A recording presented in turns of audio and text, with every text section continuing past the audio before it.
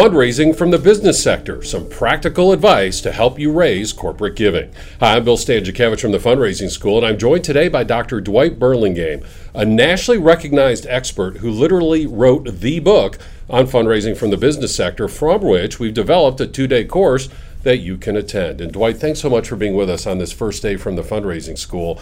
You know, when we fundraise from individuals, we need to know each donor's particular motivation. And Dwight, your research shows that the business sector has some categories of motivation when they give. What do fundraisers need to know? Well, first of all, they need to know that companies are in business. Mm-hmm. And what's the purpose of a business? To make money. To make money, you bet. And you can't do good if you don't do well. Mm-hmm. Mm-hmm. So the fundamental principle here is you have to be able to make a profit in order to give away some of that profit to charity. Mm-hmm. Mm-hmm. So the fundamental purpose, number one, is how does it help your business? And if fundraisers would think about the corporation and the questions they're asking, in which ways can I help my business? Number one, and most importantly for fundraisers, I think, is the issue of building employee morale. Mm-hmm. Number one. Because if you have higher morale, all the studies show you'll have greater productivity. Greater productivity equals more money. And so it's really important to know, how do you build morale? And well, one of the best ways of building morale is to have a organized company volunteer program. Mm-hmm. Managed by the company. And therefore, if it's managed by the company, the employee does in fact increase their productivity. So a volunteer program is number one. Mm-hmm. How do your employees engage with their charities or those that you have an interest in as the corporation? So tying something that's good for the company and the ability to look at other things in terms of interest of your employees, put that all into a volunteer program, Mm-hmm. and you'll have a successful engagement with the nonprofit. So what does the nonprofit need to do? How do I as a fundraiser match my mission with the company's mission? Mm-hmm. Mm-hmm. In a way that encourages employee recruitment, retention, and morale. And so we're seeing this with volunteer days or employers giving their employees paid time off each week to go out and volunteer. And Dwight, what are you seeing in terms of businesses giving, in terms of matching their employees giving or giving dollars where their employees volunteer? Right. Is that something that's on the upswing? That definitely is on the upswing. And there's a recent report that was done by the it's called Corporate Philanthropy. And their report, it's a consulting firm, Mm-hmm. they identified that in this, one of the largest factors has been where there's an uptick Mm-hmm. is actually in employee giving, and employee giving that is motivated and enhanced by the company. So the company giving value to a culture that encourages participation and having that kind of good value, if you will, being added. So it's not just making a profit, it is also doing good while you're making the profit. And so one key aspect as it relates to employees and helping employers with their employee recruitment, retention, and morale is in your annual fund. On that response mechanism, ask a simple question. Does your employer match your gift? And we had that visitor from the Gates Foundation who said that in 2017, $6 billion went undonated because as fundraisers, we did not ask that simple question. That's how common this is as businesses are tying in much of their charitable giving with their employees. So employees are a big factor. What are some of the other motivations in the business sector? Obviously, how do I enhance my product Mm-hmm. if I'm in that kind of business, and make it known to my customers? And therefore, how does the nonprofit, how does your company, how are you doing something that will engage what the company wants to accomplish in terms of their product? The best examples of this kind of thing is probably in the computing industry, technology. And you think about school corporations, you think about various other nonprofits, all have this need of having technology.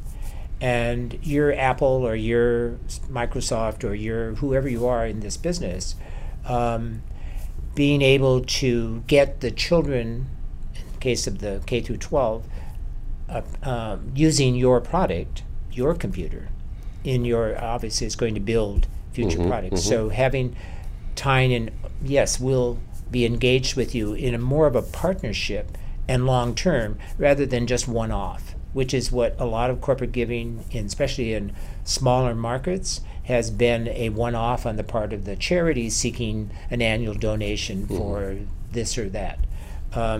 It's much less in that mode, if you will.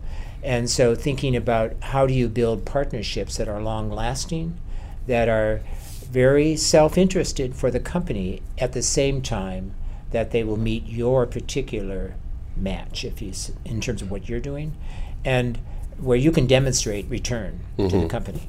So you're an engineering firm. Well, obviously you're going to more likely have a relationship with Purdue in the sense of their engineering department because you're producing their talent. And they have to have that talent.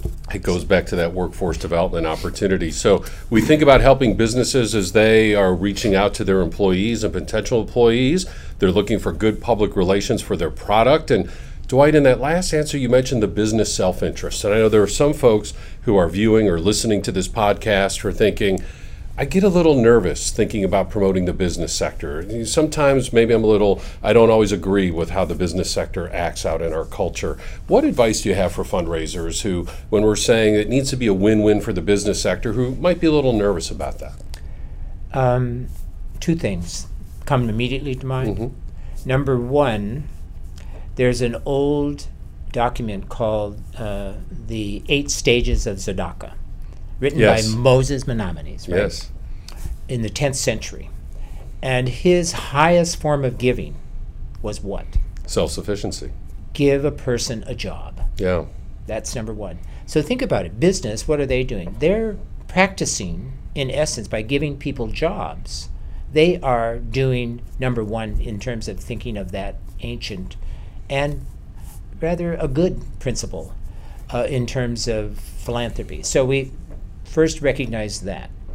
Secondly, pick your partner. Pick a company that it's good for them and it's good for you. You don't want, as a nonprofit and as a fundraiser, to be embarrassed by a particular product. I mean, if you're the American Cancer Society, it's unlikely you're going to want to be taking money from a tobacco company, right? It's just hypocritical in any kind of relationship. But and then secondly, I think about what are, or thirdly, think about the relationship with how you can work with a company in partnership with another company, or not just another company, but another sector. Think of the funding for something like STEM education. And so you're going to be partnering with government as well as with the business who are interested in sciences and mathematics and engineering. And so you have a multiple source. People don't necessarily like to be out there all by themselves. There's a much greater notion about the risk that I'm taking in investing with you as a nonprofit in this project is also being shared by others because they believe in it. And so you're going to be more likely to be successful. And Dwight, I have an example of my own fundraising career where I fundraised from a manufacturer who then introduced me to a consulting firm that provided employees for that manufacturer, which was a good story to tell to the state's Workforce Investment Board. So it was kind of that win-win-win. And so in the business sector, as Dwight just mentioned, it's important to have a gift acceptance policy. There are some businesses you will not want to fundraise from, just as there are some foundations who you don't pursue, and there are some individuals who are not a match for you.